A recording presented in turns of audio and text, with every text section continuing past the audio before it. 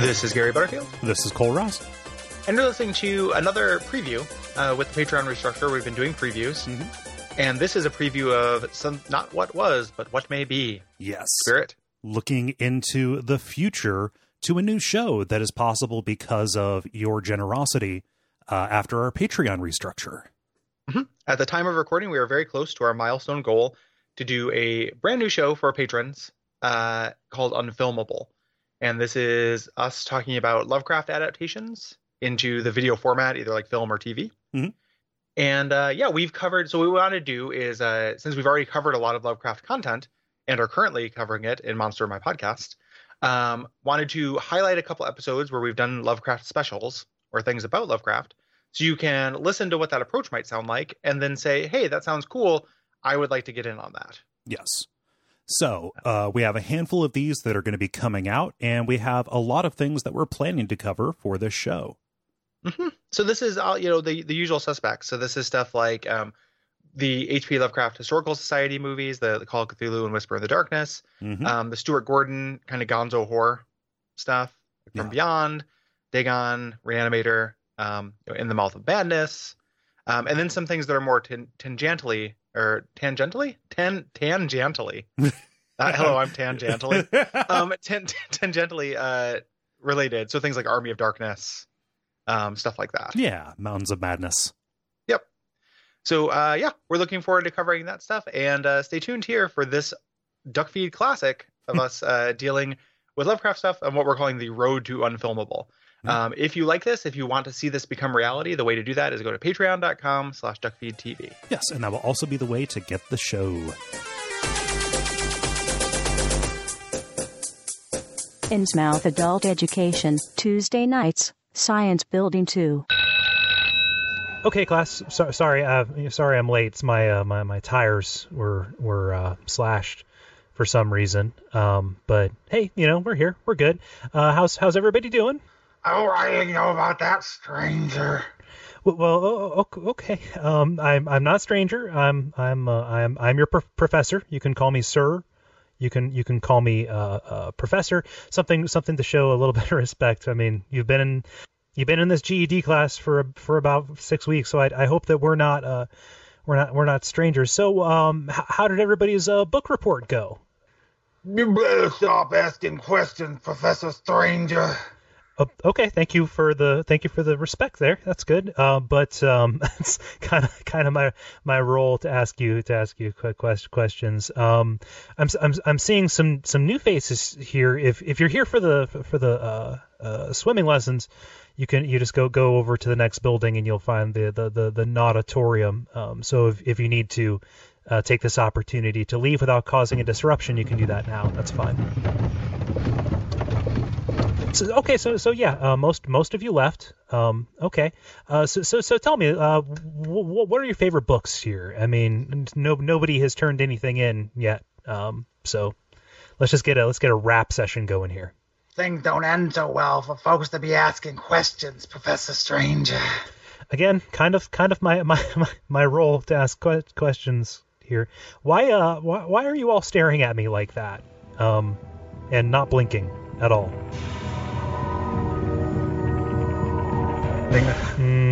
Oh, okay. Not in the talking mood. So let's turn in our copybooks here to page 56, where we will learn how to watch out for fireballs.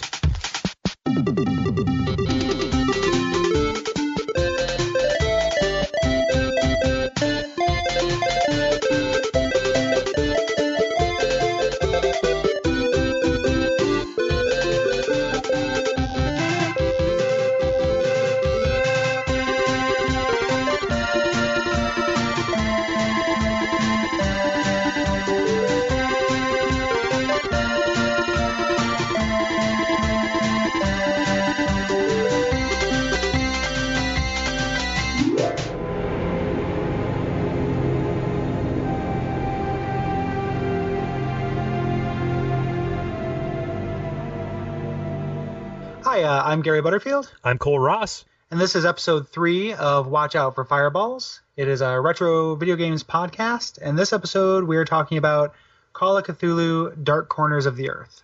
a cult classic, if you will. Hmm. Yep, I think that with this episode, we've defined what we're considering retro. Yes. Because this is not an especially old game, but it is last generation. I think that's probably a good cutoff point. I think the metric will be how easy is it to play this on hardware that you already own. That would be the way to do it. I love this show, but I'm not going to buy a PS3 No. for it. So No. yeah, so this is a survival horror, kind of a genre mashup game from a few years ago. Came out in 2005 on Xbox and then PC in 2006. And it's based on H.P. Lovecraft's The Shadow over Innsmouth, among some other stories. It also has some shades of the tabletop version, the Call of Cthulhu, Dungeons and Dragons Dice Master game. Right. The company that made this is this company called Headfirst, and they haven't done very much. The only other game that they released was Simon the Sorcerer 3D. And but one of the other games they had in development was a game called Deadlands, which is another tabletop RPG card game, right? Kind of thing. So it's obviously an area of interest for them, but they went down the tubes and went out of business. Yeah, they had trouble because it took them 6 years to make a game. Apparently, at least that's how long it took Dark Corners of the Earth to even be released. It started development in 1999 when one of the developers started asking for design ideas on a Usenet forum, and went through several different kind of studios and design iterations before it finally reached the form that it reached when it launched in 2005. Right. Originally, this was supposed to be a totally different game. I mean, they talked about. I read an interview with one of the developers, and he was talking about it was originally going to be a 4-player kind of open world game with like a deathmatch mode and have all these RPG elements. Each of you choose between 4 characters, and they'd all have different attributes, which couldn't be even any more different than really what happened. Instead, this is a pretty pretty standard kind of adventure game. It's very dark. It and it's really close to the subject material here. And the big kind of mechanic in H.P. Lovecraft related gaming things is sanity as a game mechanic. So there are it's kind of a above average adventure game and a below average shooter with this kind of color of sanity effects throughout the thing. So if you see things that are otherworldly or mind breaking, you'll get the camera will blur and you'll hear voices and the sound will fade out and color will drain and kind of various things. Interestingly, it works in Jack's, the main character's phobias, because he is afraid of heights. So anytime you are perched precariously atop some kind of beam or ledge, and if you accidentally look down, things will start to get a little bit disorienting as he kind of mutters to himself. Right, and I actually, that's one of my favorite details about this game is that the main character, Jack Walters, who's this real hard-boiled kind of Raymond Chandler type, that he has this really bland phobia. Somebody who's being confronted by otherworldly horrors and eldritch monstrosities is really scared of heights. And it plays into the game, in mostly really realistic, kind of appropriate moments as well. You run into this game was originally going to be part of a trilogy. So, Headfirst had these plans for these other games. They're also going to do another one based on At the Mountains of Madness, which would have been fucking rad. Exactly. And I would have loved that, but unfortunately they did go out of business. Yep. Luckily, Bethesda came up and bought the publishing rights to Dark Corners of the Earth, so we were kind of blessed with that. Yeah, so it didn't fade into obscurity, and it does have a certain measure of respect among gamers like us to this day, as kind of this hidden classic, I guess. Right, and kind of part of the reason why this didn't break through and kind of related to it, the developer spending so much time in development, not being able to finish it, is it's kind of one of the buggiest games. It has this reputation for just obscene levels of jankiness. And that's a harsh criticism against the game. It's super, entirely fair as well. It's very valid. You have to, when you're playing this game, you really have to love it in spite of its shortcomings. But I think that we chose this, Gary, because its shortcomings are really interesting and it's worth talking about, I think. Right, absolutely. And the things that it does right, I think it does some things better than any other game I can think of. Right. So it's one of those things I kind of touched on a little bit in the last episode that I will cut a game a lot of slack if it lets me do things that I'm unable to do in other games. And this is definitely a case of that. What other game would let you ritualistically execute a fishman? Yeah, absolutely. Or just even this bleak. Like I cannot think of a game quite this bleak. So I mean, this is really dark. I think the only game that really kind of matches this game for bleakness would probably be Resident Evil 4, because both of these games put you in a lot of different situations where it makes you think you have some kind of hope, and then takes it away. It says, nope, you've got a long way to go, right? Right, but even Resident Evil 4 doesn't end with your character hanging himself. I mean, there's you don't win this game. Like, no. It doesn't, and that is very much in the spirit of H.P. Lovecraft. Like you can accomplish a minor goal on your way to dying, which is kind of the philosophy behind this game. Right. Why don't you talk to us a little bit about the plot, Cole? Okay. There's a lot that happens in this game. You cover a lot of ground. You cover a lot of different genres in each of the different chapters. I'm going to give the too long didn't read version of it, just because we'll hit most of the plot points when we talk about the individual chapters of each game. But you play as we mentioned, a private investigator named Jack Walters, who is kind of renowned for his psychic abilities. Almost, he has premonitions about cases. He's said to have solved cases without any evidence. So he's brought in to investigate supernatural matters, and he's brought in to investigate this cult of Yith in Boston, and that's where the game begins. And what he sees there drives him mad, and he's locked away inside Arkham Asylum, not the Joker Arkham Asylum, the Lovecraft Arkham Asylum, original Arkham Asylum, the original one. For 6 years. So when he's released from this and he has complete amnesia about the 6 years, he takes on a missing persons case in the town of Innsmouth. While there, he uncovers a cult to Dagon, Hydra, and Cthulhu, several gods from the H.P. Lovecraft universe, and works with the Bureau of Investigation to dismantle the Marsh family, who are behind the cult. The Marshes being the kind of rich industry barons of the town. Throughout the entire process and throughout the game, he defeats Dagon, Hydra, and 2 flying polyp creatures while stopping the summoning of Cthulhu, but he is driven mad in the process.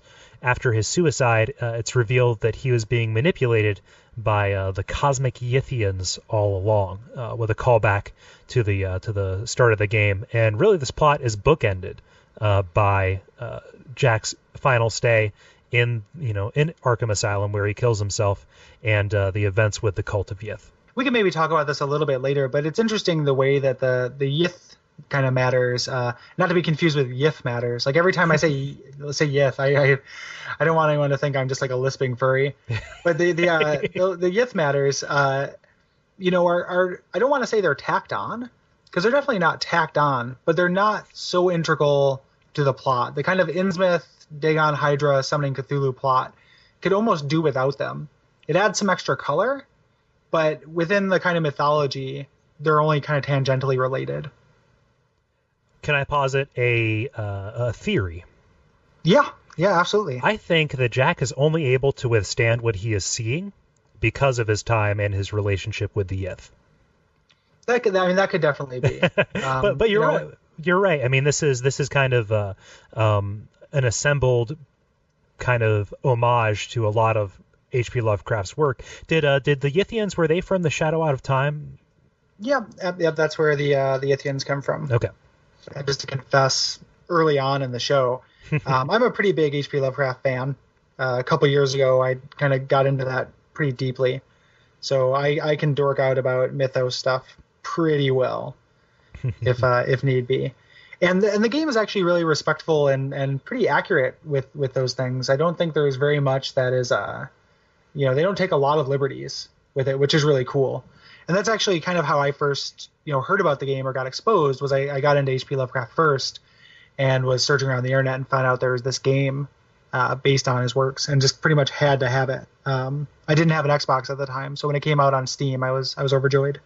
I came across H.P. Lovecraft when I was in high school, and I was into tabletop role-playing. And one of my buddies was telling you'd always talk about it, and we played a game of the Call of Cthulhu desktop game, and I went out and I got some anthologies of Lovecraft's work. And this was really kind of before Cthulhu became a meme in geek culture. That's something that, along with zombies and stuff, I see a lot of references to Lovecraft and Cthulhu itself. It really kind of annoys me because it misses a lot of the point. Yeah, I agree. And it's also, I don't like it being lumped in with these things that, I'm kind of disdainful towards. And it's something like, well, actually, the thing I'm into is cool. I just feel kind of dorky being as into it as I am. But there is a lot of depth there. It's not, there is kind of more than a lot of things that get this kind of meme treatment. Mm-hmm. Yeah, it's just, it irritates me when I see it, when I see a Cthulhu shirt on sale at Hot Topic. There are a lot of things at Hot Topic irritate me, but... Yeah, I mean, Cthulhu shirts are definitely... So I held off, and I was just like, oh, these are stupid. I don't like any of these phrases or anything.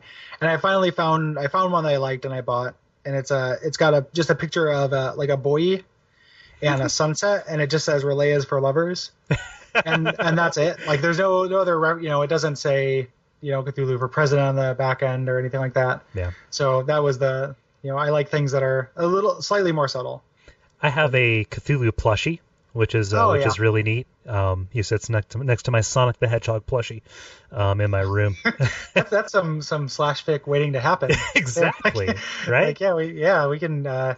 If anyone listening to this wants to who was turned on by that last statement, please stop. If you're rock hard right now, turn the iPod off. Turn the iPod off and get cracking on that, please. Fanfiction.gov.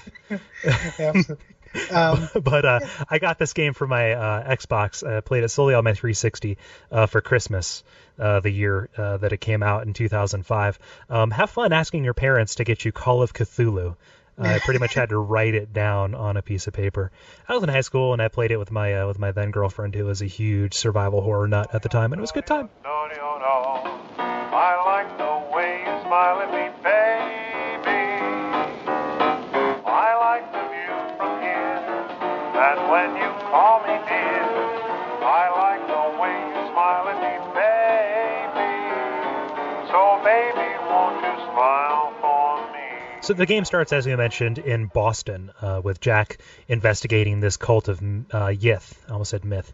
This cult of Yith. And it really the prologue outlines a lot of what you're going to see in the rest of the game. It's a nice little almost thesis for the majority of the game, because it introduces the tone walking through these, this derelict, basically looks like a crack house, like a Victorian era crack house, as these insane craven cultists are taking pot shots at the police. And, it basically tells you, okay, you're going to be unlocking a lot of doors and you're going to be investigating a lot of things.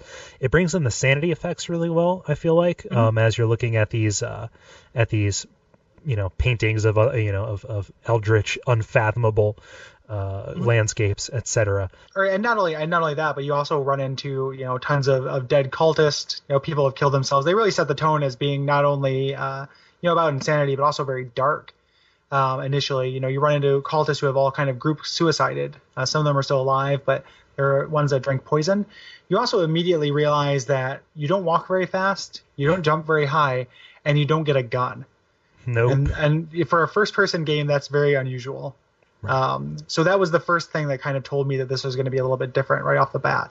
The other thing that really this prologue brings out is a sense of paranoia, and that is such an important feeling to the game. I would say the paranoia, along with probably revulsion, is one of the most important things that this game is trying to evoke when you come across a room full of crazy.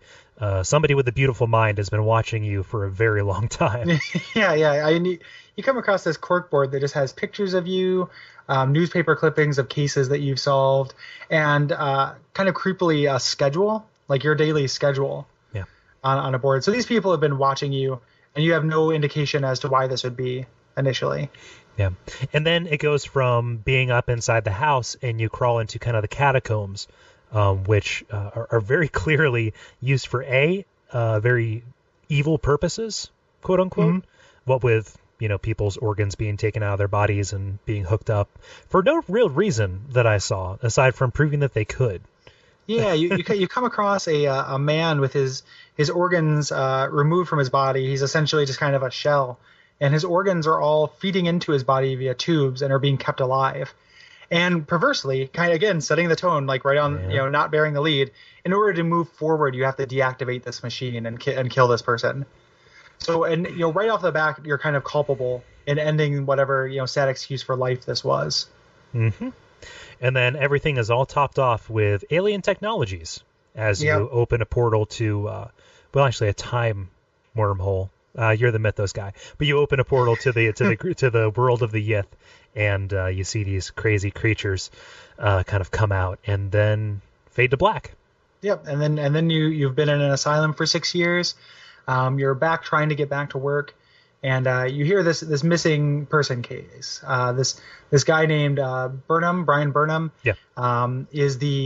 He works for a grocery store called First National in Innsmouth, and his boss or his district manager, which I worked at a grocery store. The guy who is our district, kind of head of regional, would never send a detective after me. If I died at that grocery store, he would have let me die.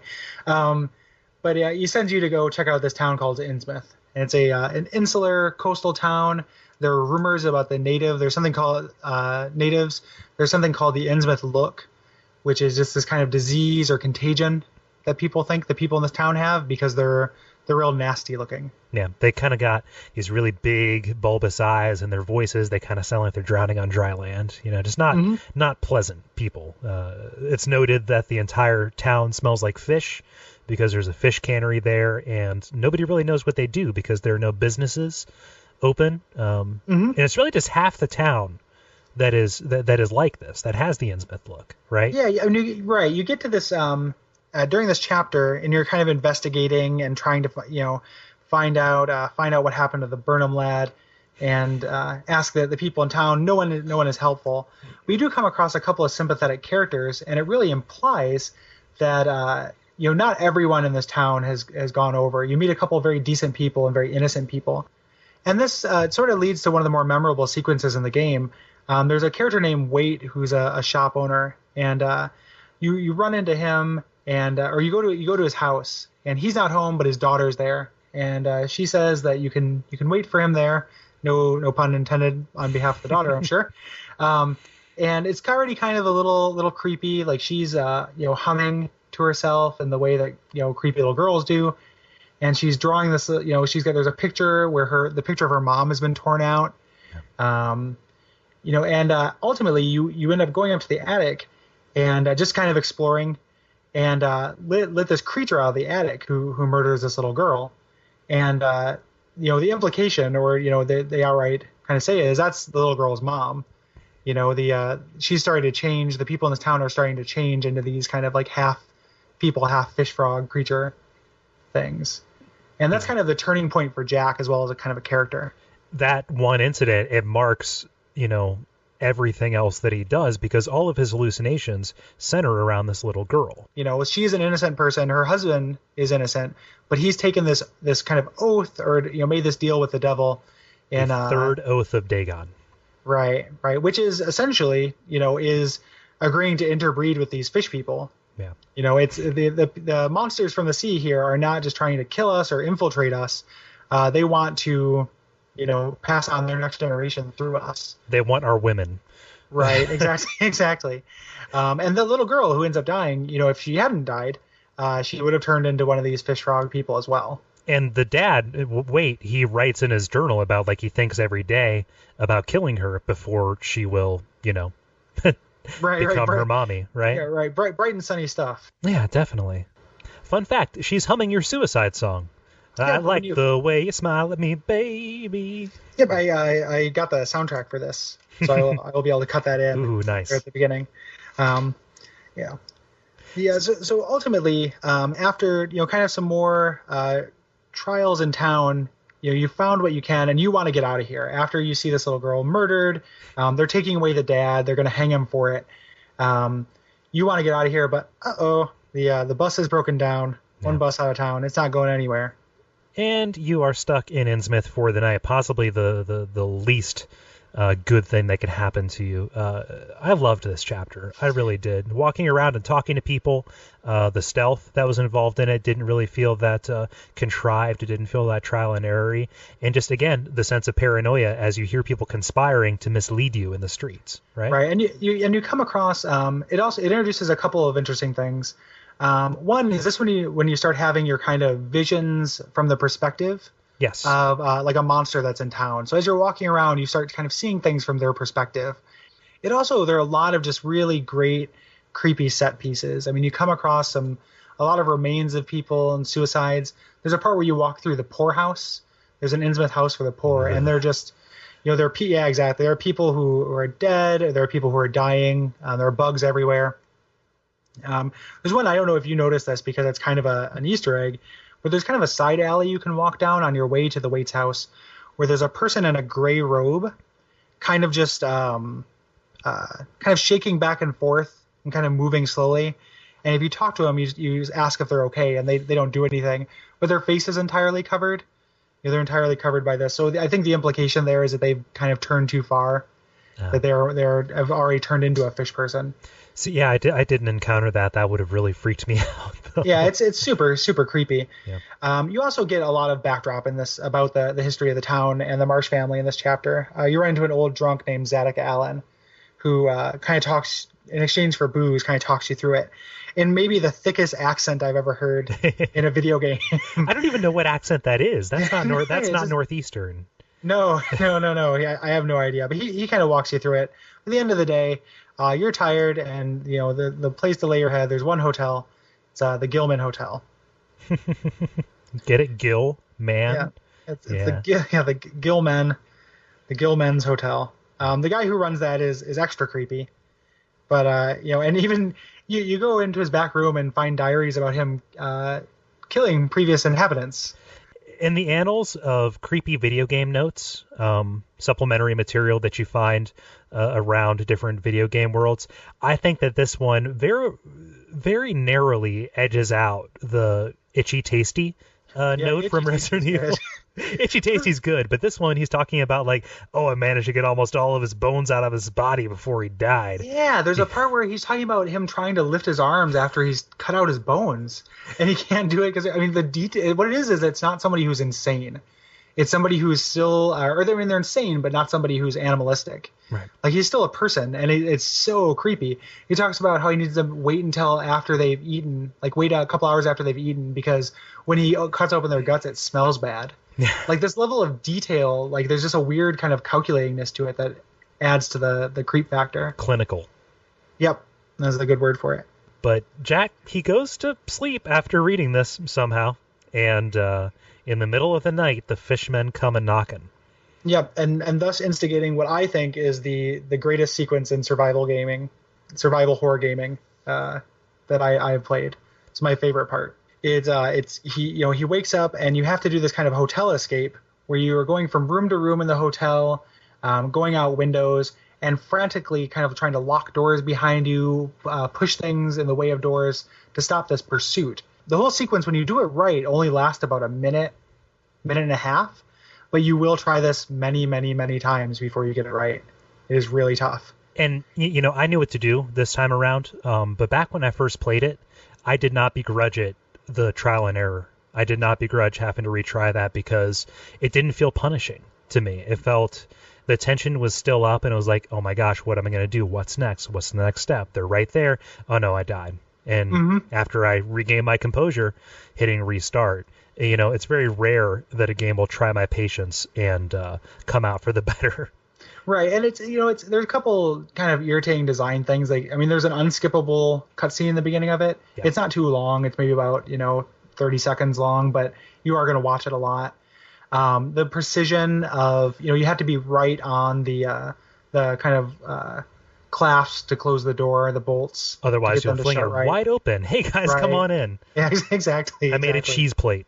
Yeah, but it's first of all, it's straight out of the book, and it's a really good example of something this game does, and we'll talk about this in a later chapter as well, but this kind of pursuit as a game mechanic. I love the feeling of being chased, and it doesn't happen very often in games. It doesn't happen enough in this game.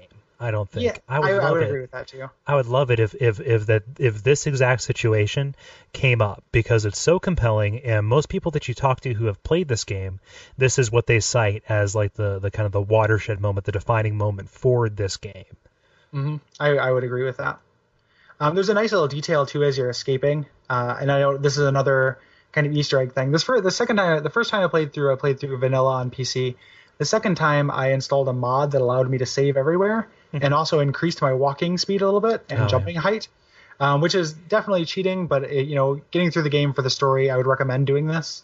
So I had a little bit of time to kill.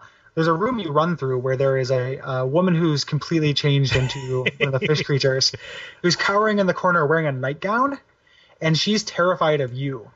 And it's such an awesome moment, because like when properly you just run through and you just see it out of the corner of your eye and you're just like, what was that?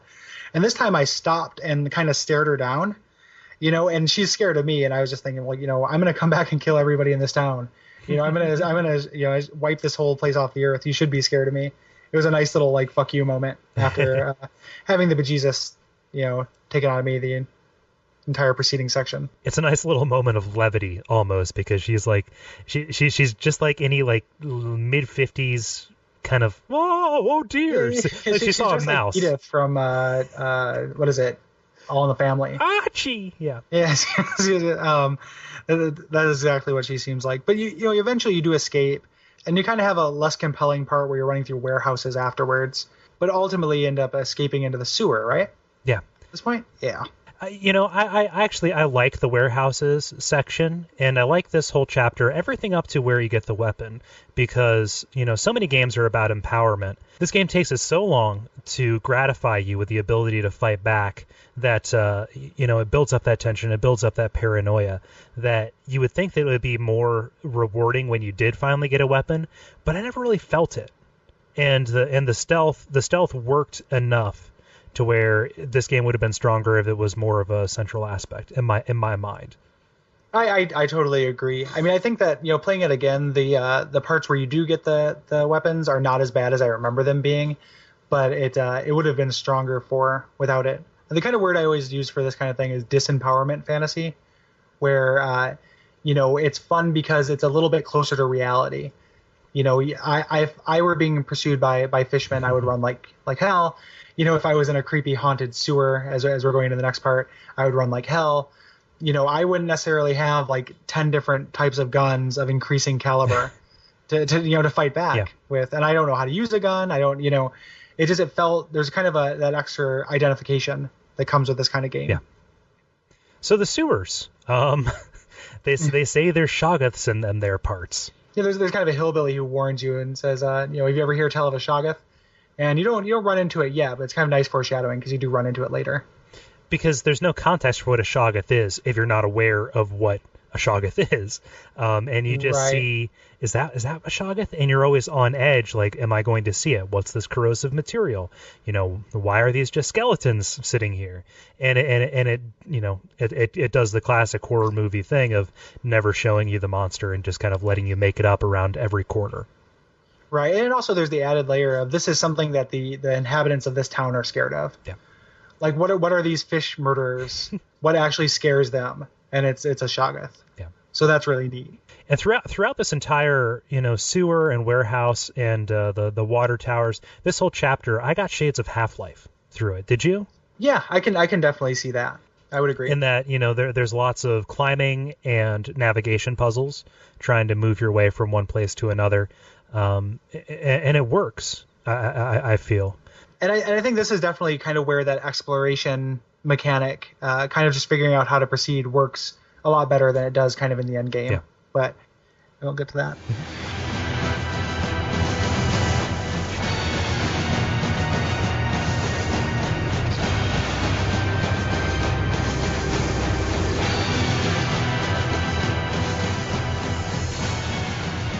So at this point, you escape the sewers and you found out that the Burnham lad is being held in jail. He's going to be sacrificed. And this is kind of the turning point of the game because this is where you gain the ability to fight back, and not coincidentally is kind of a dip in quality for it as well.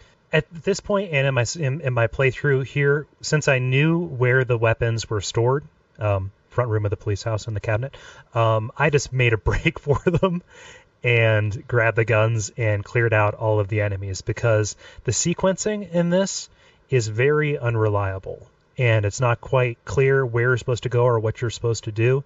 And this, I feel, is where their budget ran out for bug testing, because getting people to follow you and getting the event flags to trigger, that was more difficult and required more saving and reloading than, I'd say, until the later part of the game with the combat. Yeah, I would agree. This is the first time I ran into, this game is very buggy. First time I ran into a kind of a serious bug where you have to show Brian a postcard so that he'll come along with you. And whenever I attempted to do so, Jack would tell me it wasn't the time for it. But it was that's the time for it, Jack. This is exactly what I need to do. Exactly. I double checked GameFAQs. This is the time for it, Jack. So that was really frustrating. But what's kind of, this is where the gameplay starts to take a dip, but there's still tons of really neat kind of creepy moments in this part that you can kind of still tell that the art direction and the story are still going strong. Mm-hmm. There's a part where you eavesdrop on two police officers on your way into the jail, and they're talking about the chief of police. And one of them is griping about how the chief of police should be out helping them look for you, which is kind of an awesome, just real blue collar moment. Like, what's he doing setting up there? He should be down here helping us. And the other one says, his eye, he's getting to the point now where he can barely blink. He'll take to the water soon. And when you go up to his room, there are strips of skin like around his sink. Like, it's real, these people are transforming. It's a really cool moment. You run into Waite from earlier, who is being held in jail and who slit his own wrist, or slit his own throat, rather, it looks like. Yeah. And, which is real neat. And you also run into a prisoner who refuses to take the third oath of Dagon, but has also gone crazy. Yeah. So there's a lot of good color in this chapter, but the game just starts to kind of fall apart. Yeah. And at no point does the game so spectacularly fall apart more than when you are in the back of a truck firing at the townspeople as you speed away in something that would be better fit into a James Bond movie than an H.P. Lovecraft game. It's a real terrible kind of moment in the game, and it simulates what it might really be like to be in a moving vehicle hurtling away from this town, not being trained in firearms. But it doesn't make it any more fun, and it doesn't make it any easier. It's really tough just to survive this because you have so little control over how well you do. What impact you have on people shooting at you. And this seems like as good a time as any to talk about the damage system in this game and how punishing it is. I mean, it's realistic, and it's a very interesting experience, I think, playing it. It's very similar to Metal Gear Solid 3, the Snake Eater, where you have to apply splints and sutures and things to various parts of your body. So basically it models damage across all four of your limbs. And so if your leg breaks, then you just have kind of this really kind of walk as you drag your leg behind you. And it makes a real sickening noise. It's like a squelching. Like it sounds disgusting, like when you're walking around on a broken leg. It sounds like very painful jelly. But the bad thing is, it takes time to heal yourself. So you press the quick heal button, and Jack gets down with his little first aid kit and applies the stuff.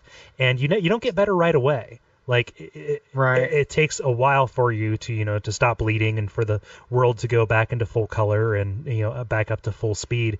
And nowhere is this more untenable than when people are constantly firing at you when you have very little cover.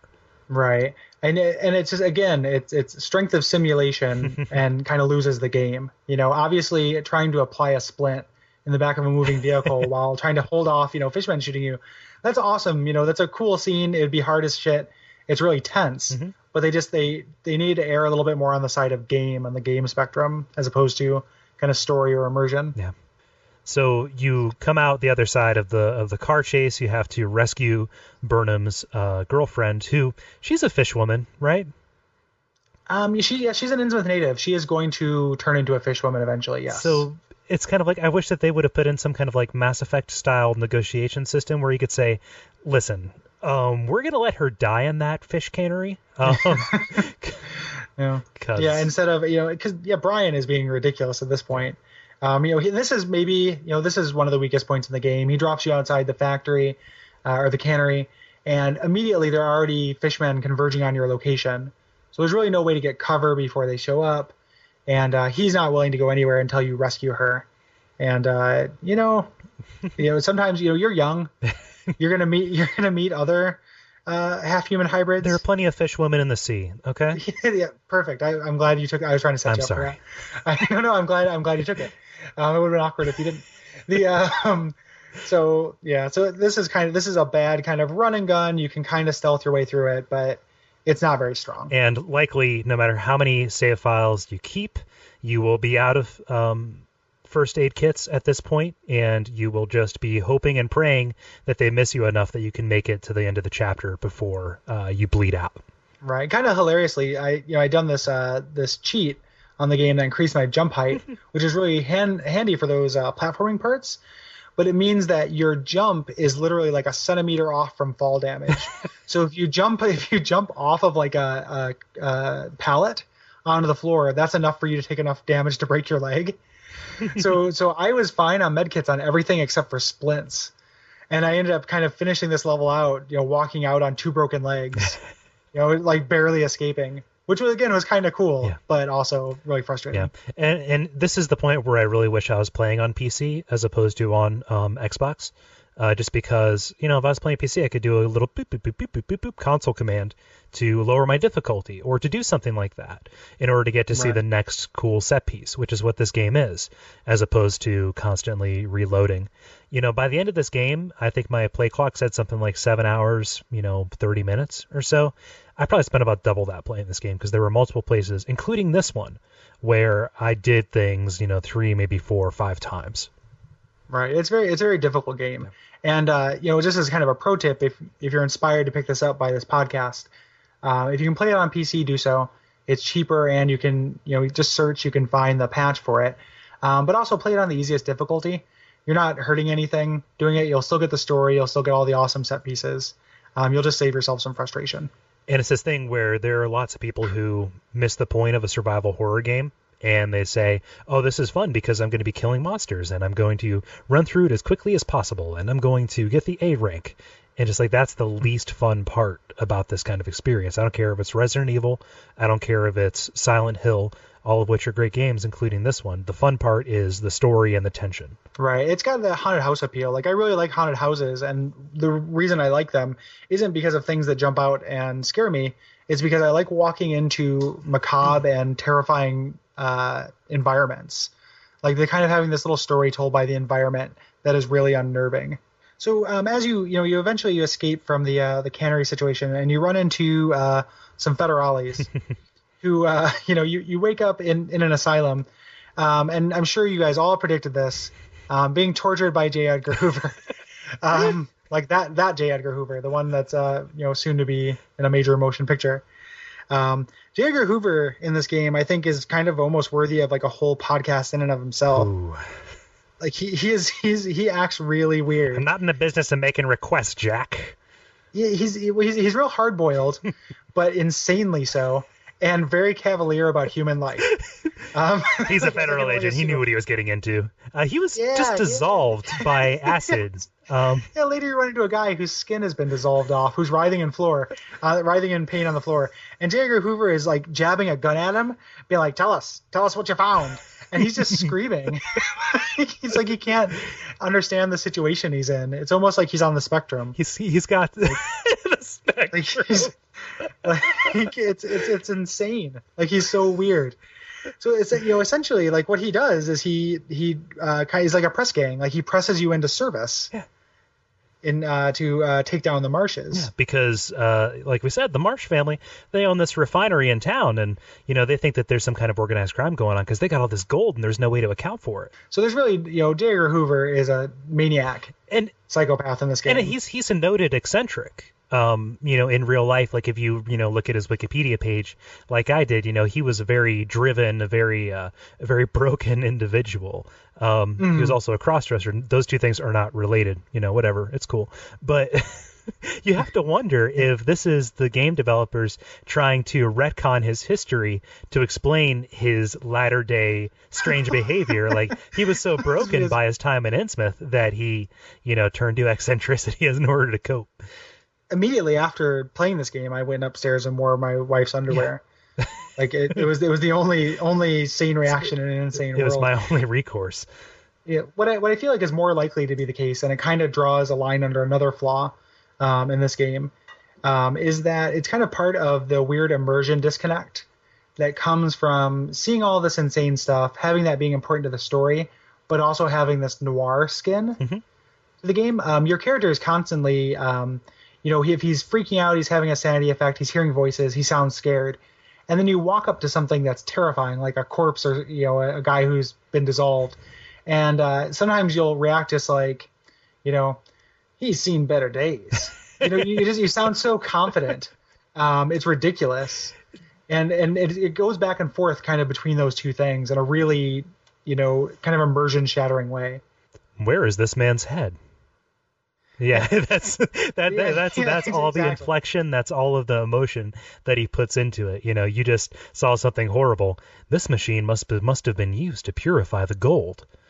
Yeah, there's a moment. So we, just kind of going into it, Hoover presses you to raid this refinery, and you get in and you're exploring it, and it's a fairly, for the most part, kind of just a boring, find the valve, find the button, kind of part. Felt like padding.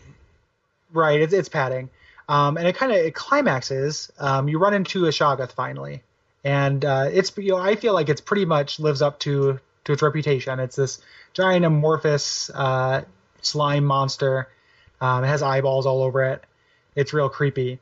After dealing with it initially, I went out into the hallway, and I just gone through this whole thing. My sanity effects are going crazy. My guy's, he's hearing voices, and I touch one of these bins, and my guy's just like, this probably hasn't been used for years.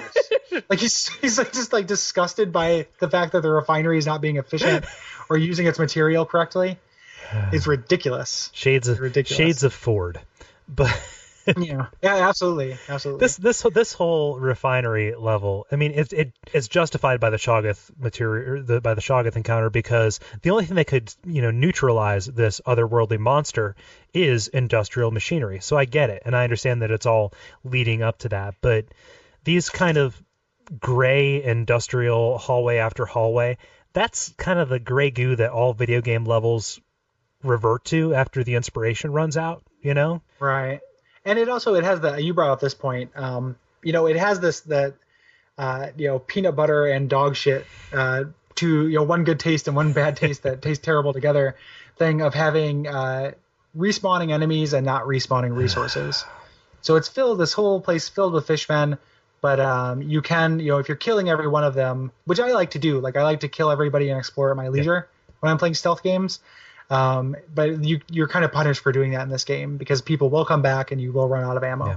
And all you're left to do is just sedately wander and remark about the purpose of machinery while you're looking while you're looking for ammo pickups. Exactly, and health pickups. Yeah. And it kind of further increases this gulf between gameplay and story because the gameplay suffers here immensely, but the story and the atmosphere are really great. Like the Shoggoth encounter is one of my favorite encounters in the game. After you initially deal with him, he chases you through a set of ventilation pipes and through doors. And again, it's that pursuit as game mechanic. You if you turn back to look at him, you will die. That will take up too much time. So all you can do is hear this kind of place crumbling around you and hear its unhuman moans behind you as you just run as fast as you can. And you literally have to run. You have to do it perfectly to survive, more or less. And it's a great encounter. As you're crawling through those ventilation shafts, as it's compressing the shaft behind you. It's a great, it's a really great moment. And it also culminated in one of the selling points of this game that's kind of neat is if you're too insane, if you're going through too much insanity effect, then you will, your character can kill himself. If you are, if you get out your gun while you're, at critical sanity levels. So I'm running away from the Shoggoth. I fall down out of the vent, I break both my legs, and I need to make it to this elevator. So your character is equipped with an unlimited supply of morphine, because it's the 20s, and that's how it works. And through the whole game, I wasn't sure exactly what morphine would do. I figured that it would neutralize pain, but there's a warning that says that it may affect your sanity. So I take the morphine, and I can walk on these broken limbs, no problem.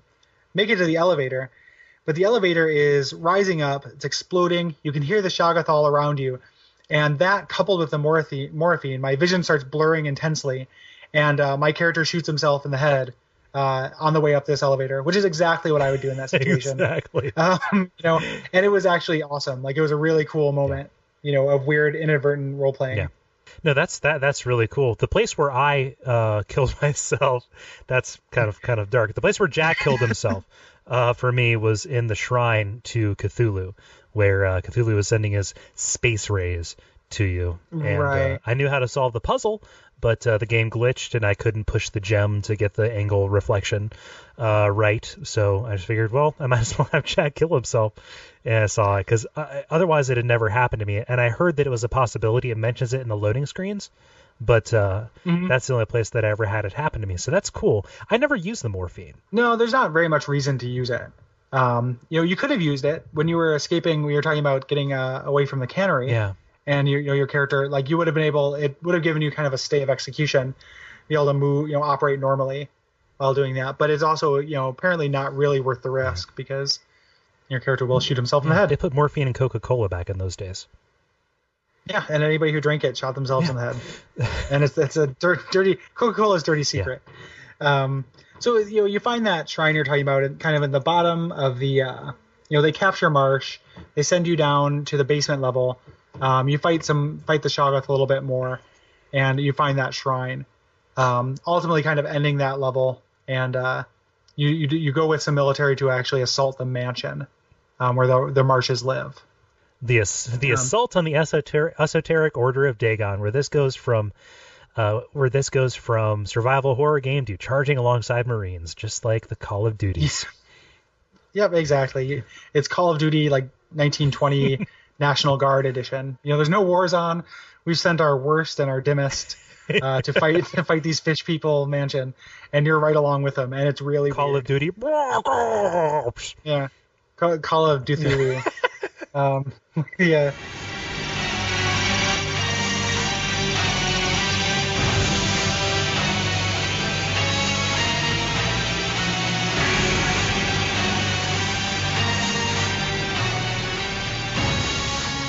Yeah. So you eventually you go with these military people. You go through a really inane frozen lake sequence and through a system of caves. Fighting some various monsters, and there's still some kind of good atmosphere, but you can feel it kind of draining.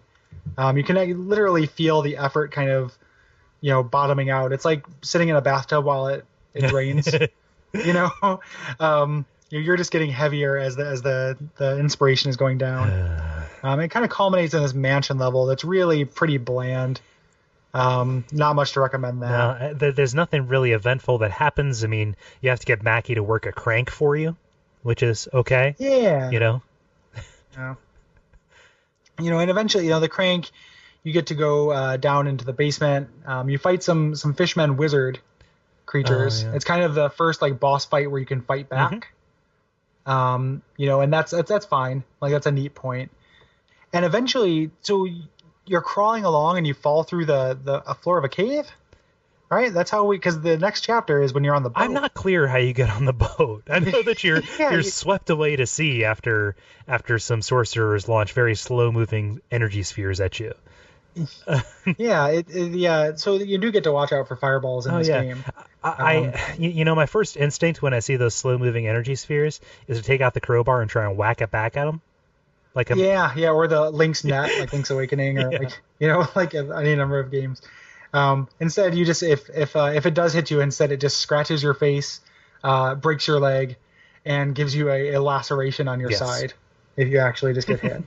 So, but after you do this, you're kind of learning a little bit more of the lore, and eventually get swept to sea. I think you fall through a trap door into the ocean, and are picked up by the SS. Do you remember the name of the ship? Urania. The SS Urania, who are on their way to Devil's Reef. That is the island where the Marsh family originally made their deal with the Fishmen. Not, it's no coincidence that it's called Devil's Reef. So that is where they were set out with their Faustian deal, and you were on your way there with a crew of hardy sailors. And this is where the game proves that repairing a ship's engine is more difficult than obliterating a demigod of pure evil. Yeah, there's a real obnoxious, the fishmen, it starts out fine, fishmen start kind of boarding the ship, and you have to fight them off, and they're seemingly endless. It's and real picking neat. them off is kind of fun because, again, this is one of those rare instances where a game like this gets better when it empowers you. But you feel Right. kind of like a badass, and you're protecting the entrance, and you're trying to keep your fellow Marines or Coast Guard men from dying. And that Yep. actually has a bearing on your completion score if you're a completionist. You poor Right, fool, which you. which you shouldn't be. What's kind of neat too is that this is the Dagon and the Order of Dagon are kind of throwing everything at you, and it's really neat the way it kind of comes in waves. So initially they're just sending their sending their ground troopers at you, and you fight them off, and then they have some warlocks on the beach who start manipulating the water and sending huge tidal waves your way. And that's cool. Yeah, which is really cool. I had a game-breaking glitch, and a lot of people will on the PC, where when you go to the ship's gun and try to shoot these warlocks, they do not appear in the zoomed-in version of the gun. So I recommend, if you do get to that point you're playing PC, either go online and find a picture of where you need to shoot and just shoot in that general direction, or download a save file that's right after it. There's no shame in doing that to get past it. The first time I played, I just kind of did trial and error until it worked. The second time, I did not have the patience for that. But the scale of those waves that they throw at you, the fact that you watch, like your point of reference is the moon, and you watch as the bow of the ship goes fully perpendicular, and you're looking right up at the moon, and then it comes crashing down. The sense of scale to that makes that small part, for as buggy as it is, feel like one of the more potent set pieces in the game. Yeah, it's real neat. You have to hang on when the waves hit, and that's, if you don't, you're going to stumble around and break your legs and possibly fall off the ship. Most assuredly die. And that's really cool. Yeah, which is really cool. Afterwards, you go and you do this, you go to repair the ship's engine, there's some other detail. And ultimately, Dagon decides to stop sending his foot soldiers against you, stop sending magic waves, and actually attack the ship. And this is also one of the coolest set pieces in the game. One of the coolest boss fights. It's a really cool boss fight in that it's not a pure puzzle, fight. You have to lure him to the front of the gun, and that's it. But getting him to do that and avoiding his grasp, it's a real David and Goliath moment kind of thing. Yeah, he's huge. Like, he's ridiculously huge. And we're like, big bosses are something that everyone likes in all video games. But something about being so unempowered throughout this whole game and then coming against something like this kind of added to the effect for me.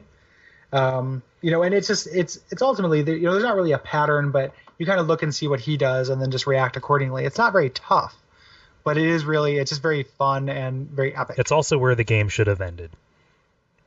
It would have been a good spot to end. Instead, though, you end up at Devil's Reef. You finally make it there. And I think you pointed this out. It kind of turns into Zen. Just a little bit. From Half-Life 1. Just a little bit. Yeah. It's this weird change of pace. It's almost like a breather level in that there's no combat in it. You're just kind of wandering around these craggy cliffs trying to avoid death traps and run through mazes, I think. It's a maze level and a puzzle level with lots of platforming as well. Yeah. Which, again, if you're playing this unpatched, is pretty tough with your super slow movement speed and low jump. But it is a nice change of pace.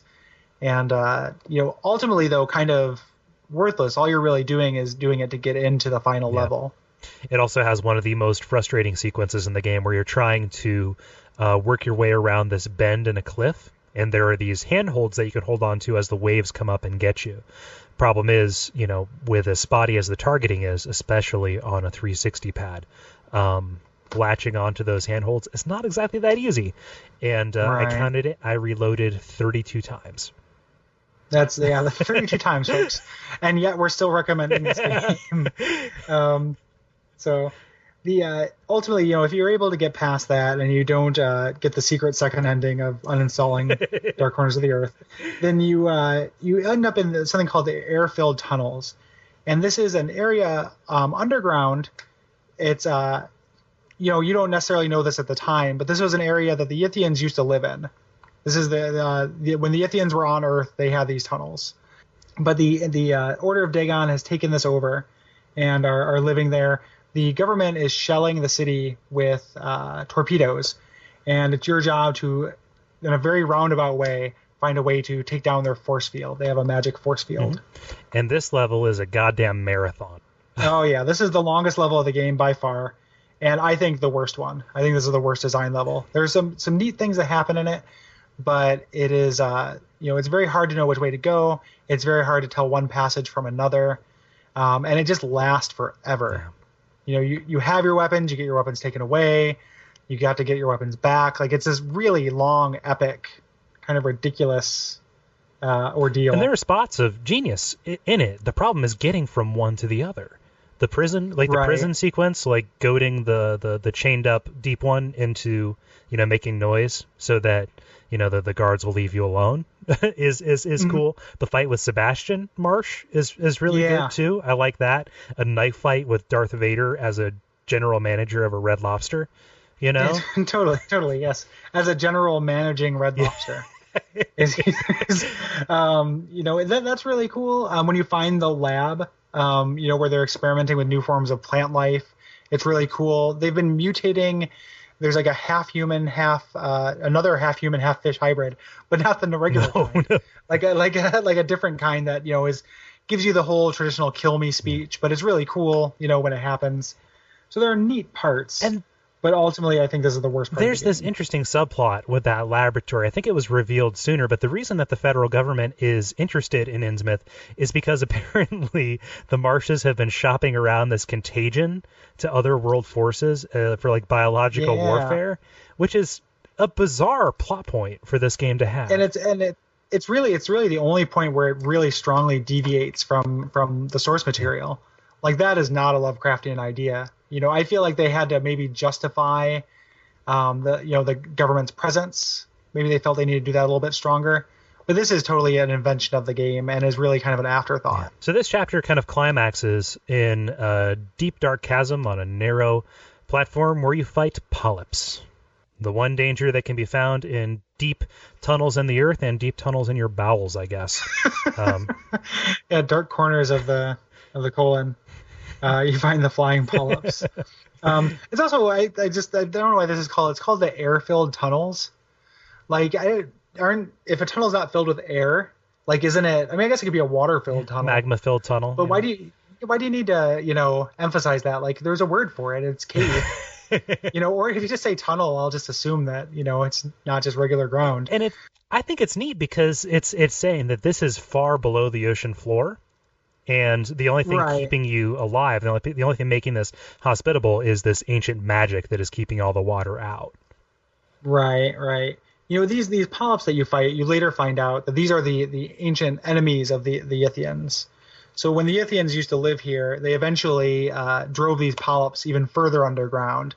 But unfortunately, even further underground is where you need to go to get to Hydra and actually shut off the force field.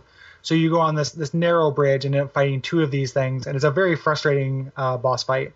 What was your experience with that? My experience was I had to look on a fact to find the exact right place to stand to where I wouldn't be blown off. Right. They fight. Their weapon is game frustration. Like, they have weaponized frustration. They essentially they don't hurt you directly. All they can do is they control air, and they established this earlier. But they just are trying to push you off of the cliff. And it makes for a frustrating boss fight. Luckily, moments beforehand, you found the BFG of Dark Corners of the Earth, which is a Yithian super weapon. Which it's really fun because you can charge it up like Mega Man and it has unlimited aim. And the only real downside to it is that you can't use any kind of iron sights. Right. So you eventually use this to fight the polyps. It's a tough battle. They take several fully charged shots. And the shooting, when you charge up the gun, it charges up to a point, but if you charge it too long, it kind of misfires. So you really have to know the sweet spot to let go. And you can't leave the gun charged and then aim it to look for the polyp. You really have to be more intentional than that.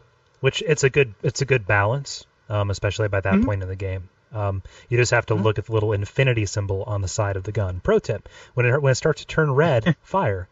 Right.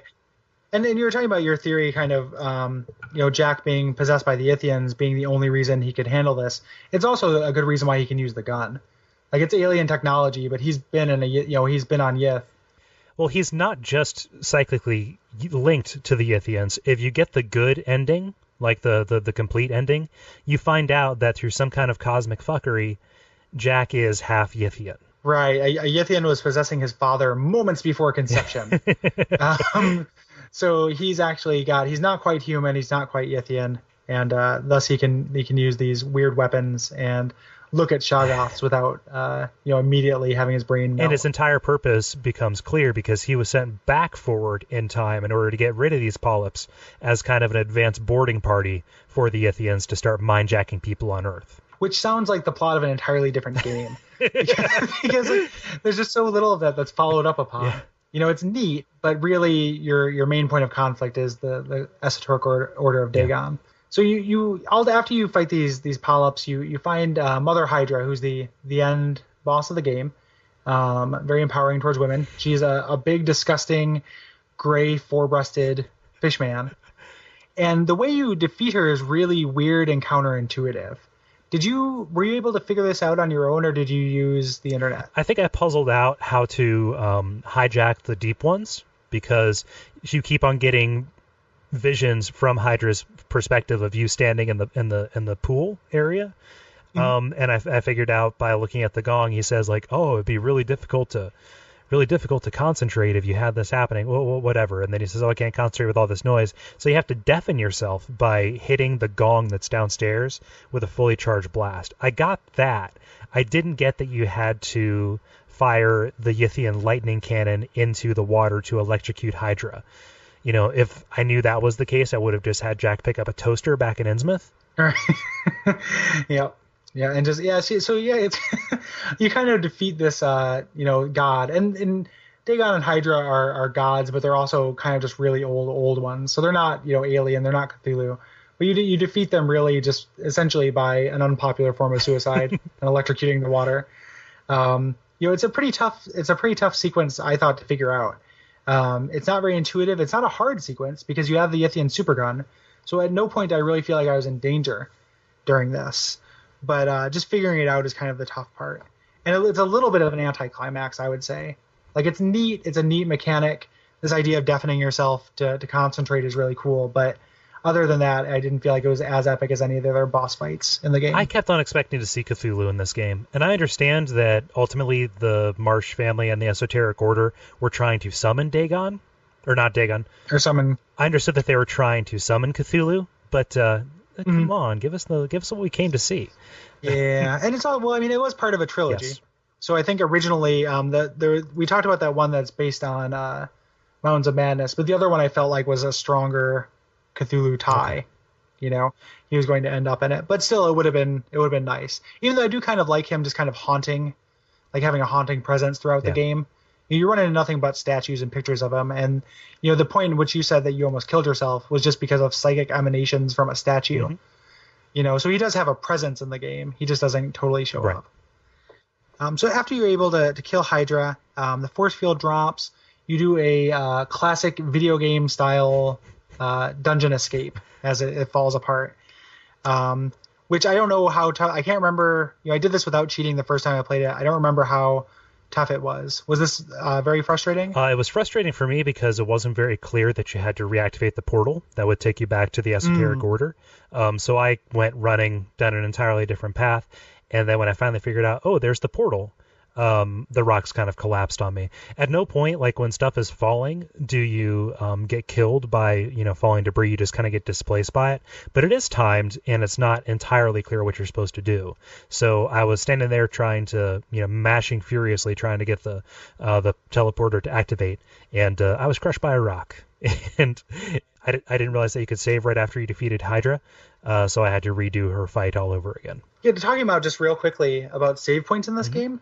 Like they're elder signs, which it's kind of interesting because there's two variants. There's one that's just the save point, but then there's also the one that has the whole pentagram drawn around it, and that's kind of a holy symbol. The closest thing to a holy symbol in the mythos, and it actually repels enemies.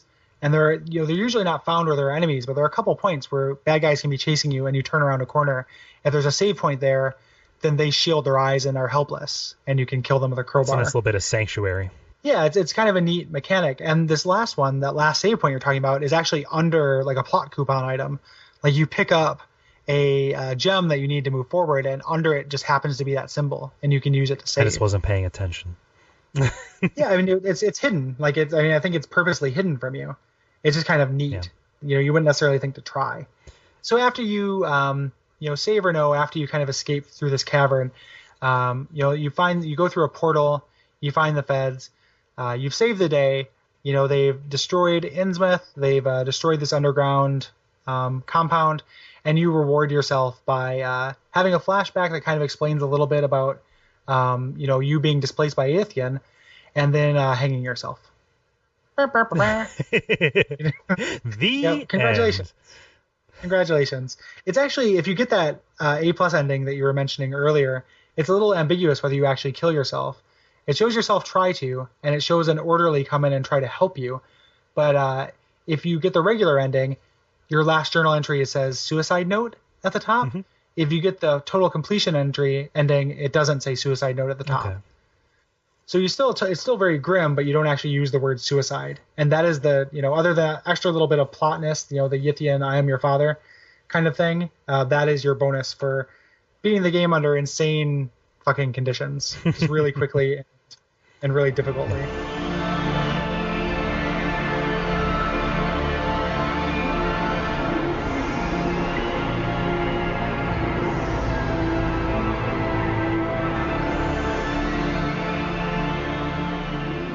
So yeah, and that kind of walks you through the game. We kind of integrated our gameplay talk into the plot talk this time, as opposed to kind of separating them like we usually do. Were there any things about the gameplay specifically you wanted to bring up that we didn't cover? Not really. I mean, we can talk about our frustrations, which I think are kind of endemic to the discussion about the gameplay. I mean, I think that my biggest frustration with this is that they didn't have an editor. Gameplay, story, or what have you. There's a lot of really interesting ideas, but the signal to noise ratio and just their ability to kind of focus on one thing that makes the game good really is thrown by the wayside, I think. Yeah, I totally agree. And I think that, if you want to kind of overanalyze it, a lot of the problems had to do with the studio running out of money. It's kind of development hell that it spent all this time in. If this same game, if the same people who came up with the ideas of this game had made an indie game, not only would it, it'd be Amnesia, but it would also, it would have been so much better. If someone wasn't trying to, some of the things that make the game worse feel like concessions to like a big studio, like to make the game saleable, kind of putting in these multiple climaxes, giving you the weapons, kind of de-emphasizing the stealth gameplay. Almost seems like, is less of an artistic choice and more of a commercial choice to me. What do you mean this is the first person in the game that doesn't have guns? That's bullshit. Right, exactly. And it's kind of, maybe if it had been developed after, Amnesia and Penumbra had their success, maybe someone would see that as a, more viable kind of option. But starting development, literally in the early 2000s, this was right, Half-Life had been around, Deus Ex had been around when this started, but not for very long.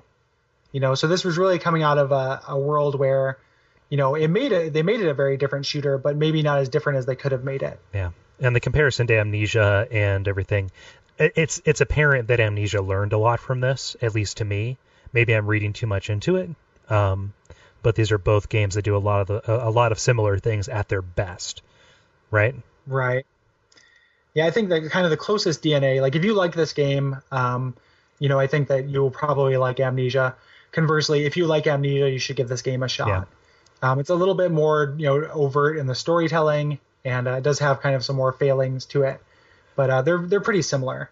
And if you're looking for other games that are very influenced by Lovecraft's work, you would do well to look at the early Alone in the Dark games, and also there is a delightful Sherlock Holmes game called The Awakened that breaks from the general kind of boringness of a lot of the Sherlock Holmes games, and actually I think succeeds in kind of integrating the two mythos.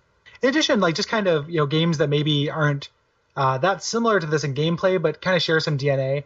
I was reminded of Resident Evil 4 when I played this. I played Resident Evil 4 first. I love, or do you not like Resident Evil 4? I like Resident Evil 4, but the DNA that these two share. Call of Cthulhu has more climaxes than Resident Evil 4 and a whorehouse combined, honestly. Yeah, totally. And Resident Evil 4 does have that kind of excess problem. But I mean, I guess specifically in that town sequence in the beginning, I felt, this kind of pursuit and being chased feeling, hostile, like being alone in a foreign country that's 100% hostile in like kind of a supernatural way. It's not a super direct comparison, but there's just a little bit there. Yeah. And another thing that this game has something in common with, and we'll talk about this when we announce our games for the next couple episodes, are games where the first part of the game is very clearly developed and a project of love, and then money runs out and the game gets worse. There are a couple of different examples of that I can think of, one of which being Lionheart for PC. Did you ever get a chance to play that? I never even heard of that. It is an Infinity Engine game.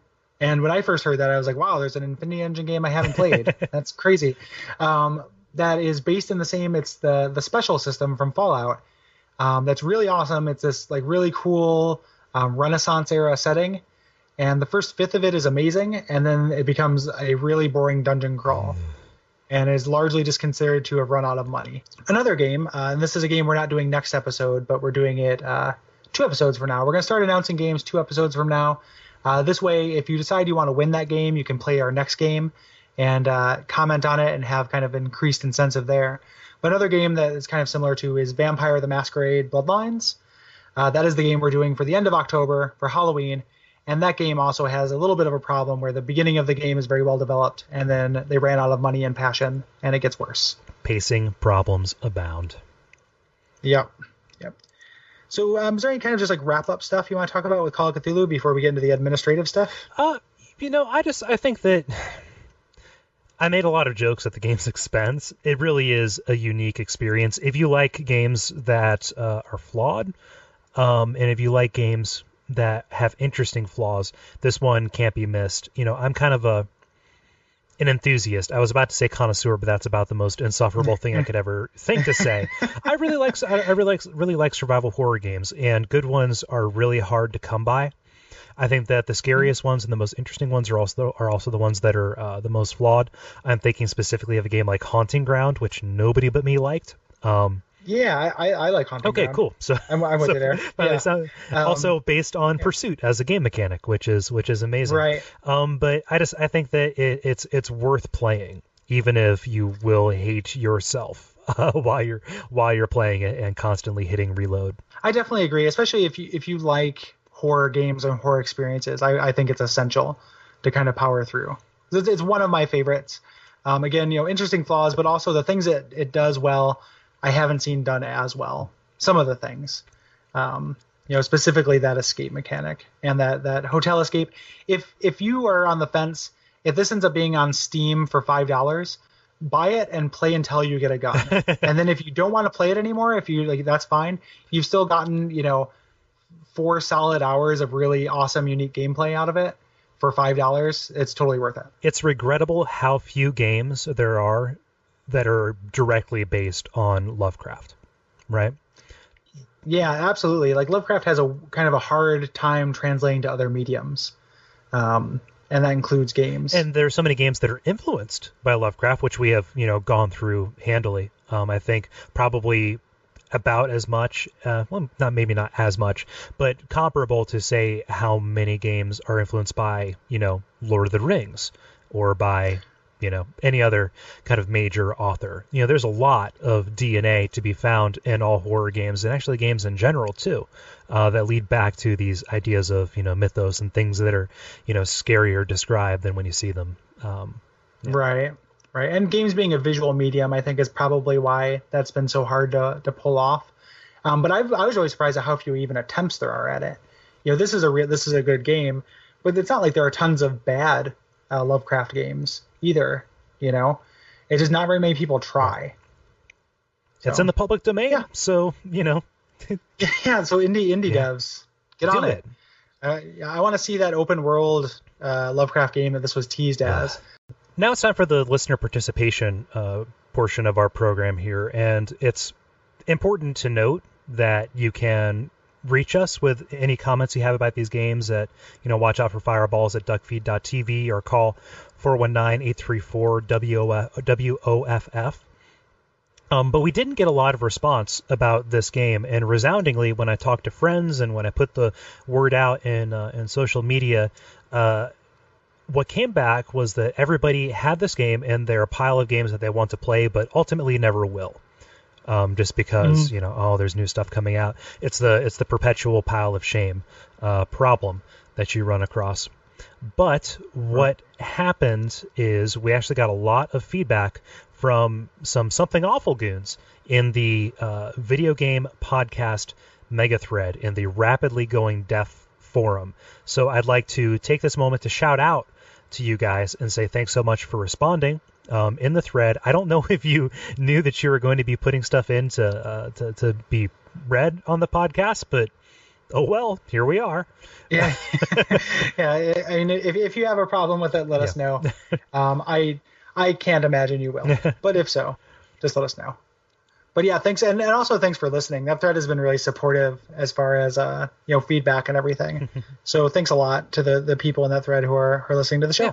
So our first comment is from a goon called Wikipedia Brown, which is an amazing username. Something that is kind of a nice part about Something Awful community. The usernames are great. But he said, I've never been able to get past some of the clumsier elements of Dark Corners. It's too bad because it has some really great ingredients. Mm-hmm. And we definitely touched on that. We were able to power through those clumsier elements, so you don't have to. Yeah, I definitely agree with that. I think that's going to be a common theme here. Yeah. I've got a comment here from a goon named Graventy, and he says, I really wanted to like Dark Corners of the Earth. Back when Rebel FM had their game club, I gave the game a shot. The atmosphere and the town level is pretty fantastic. The gameplay is, for the most part, straight awful. The game has some pretty neat set pieces, though. I ended up cheating my way through to the level past the boat and then giving up. The game has some neat ideas, and I like the mythology, but the combination of bad gunplay and bad sneaking is just not very fun to play. Perhaps another level of madness. Roll eye emoticon.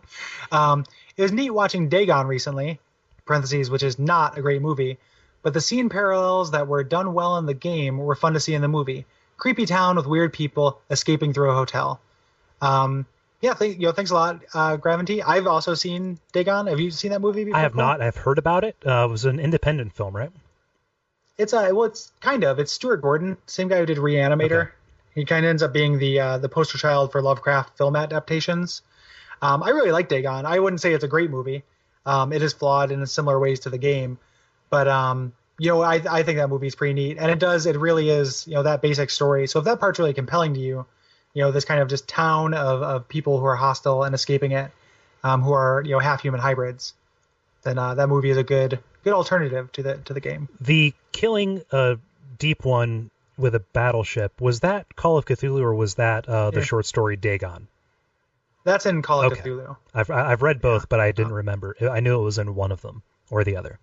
And our final comment that we're going to read is from forums user Jet Set Lemming, who says, last time I played it, my video card was out of date, so everyone's faces would flicker and vanish randomly, and I never actually got to beat the game. I did make it far enough to kill fucking Dagon while on a fucking battleship, though. That part is spoilered out. Don't have to worry about spoilers here. I remember that the actual boss was almost completely harmless. Meanwhile, man-sized lizard dudes, in the view of my memory, they're 100% identical to the frogmen that leap at you and can behead you in Resident Evil 3. Good catch. That is what they look like, almost exactly. Would consistently spawn on the deck and wreck my shit. Yeah, so maybe I'm misremembering kind of two parts of that level, but still, it's been a while. Yeah. And you do get to kill fucking Dagon with a fucking boat in this game, which speaks well yes, of it. Yes, it does. Eloquently, I'd say. And finally, we have something of a last-minute response from Tyler, who emailed us an audio file of him talking about the game. So, my college campus has this weird proxy that doesn't let you play any games online or really access Steam. So, I have to use a rerouter to get around it. And little did I realize that if I use that to download a game on Steam, it registers the country as being from the rerouted one. So I accidentally first downloaded this game completely under Russian settings, which made it a little more interesting. Didn't understand what was going on. Tried to play through it once. Took a little while to figure out that it wasn't a Batman game and that Arkham Asylum was completely coincidental. Once I got past that, I just kind of went along with it. Got to the town and kind of wandered around for a while before I just kind of gave up and then figured out how to get it back on English. But once I got it on English, actually, I kind of missed the Russian voice acting because Jack in the English game, it's strange that sometimes when he's starting to go insane, you can hear him in the background going like, "Oh, what's happening?" or breathing really heavy, and then he does one of his little, "This cabinet can't be opened," or just calmly saying like, "Oh, I wonder what's going on in this book." So, whereas with the Russians, they just sound really angry and frantic all the time, which kind of fit a little bit better with the mood of the game. It was nice being able to actually read books and things like that, but at the same time, like, there were points where I really didn't feel like I had that much more direction than I did when I was playing it in Russian. I mean, it is fairly linear, but there are just some points where I was completely floundering for where I was supposed to go in the town, or when the fishmen attacked, I went through that bedroom wake-up run out scene I don't know how many times before I finally figured out, jump across to here, go up these stairs, go up this ladder, get onto the top of this building. It was fairly ridiculous, but still fun. I guess points like that where you didn't really know where you were supposed to go helped with the whole horror thriller, kind of lost at sea type feel. Although I was kind of frustrated that the game kept giving me ammo when I had no gun. It was like, "Oh, here's some ammo." I'm like, "Oh, maybe I'll get my gun soon. Maybe I'll actually be able to defend myself." But instead, there would be another 5 or so cutscenes and no gun to be found. A lot of people weren't a fan of their choice to film the entire game using a projector, but I say go for it. Vintage is in these days. Why not have a little fun? It took a lot of reels, but I think they pulled it off nicely. So altogether, really enjoyed how much I've played of Call of Cthulhu so far. Hopefully I'll be getting to the end of it soon. Probably a game I wouldn't have found otherwise. So thanks for pointing that out there. I like the way you smile at me,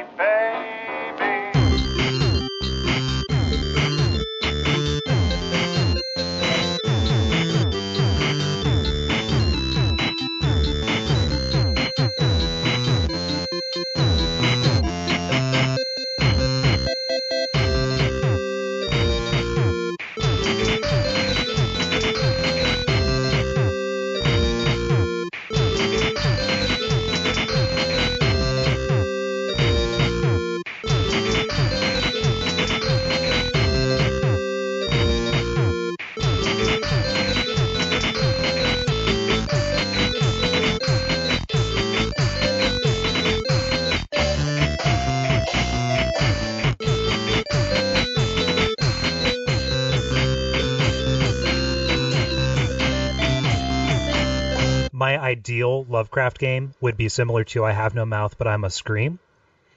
And it would probably go through Mountains of Madness or something else. Maybe my knowledge of the mythos is not, but take one of those books and then kind of build on it like the I Have No Mouth and I'm a Scream game did built on the short story. Yeah, I would have to say my ideal one would be a kart racer, starring all of my favorite characters and monsters. I don't know why that hasn't been done yet. But get on it, any devs. That would be amazing. Yeah, get on it, any devs.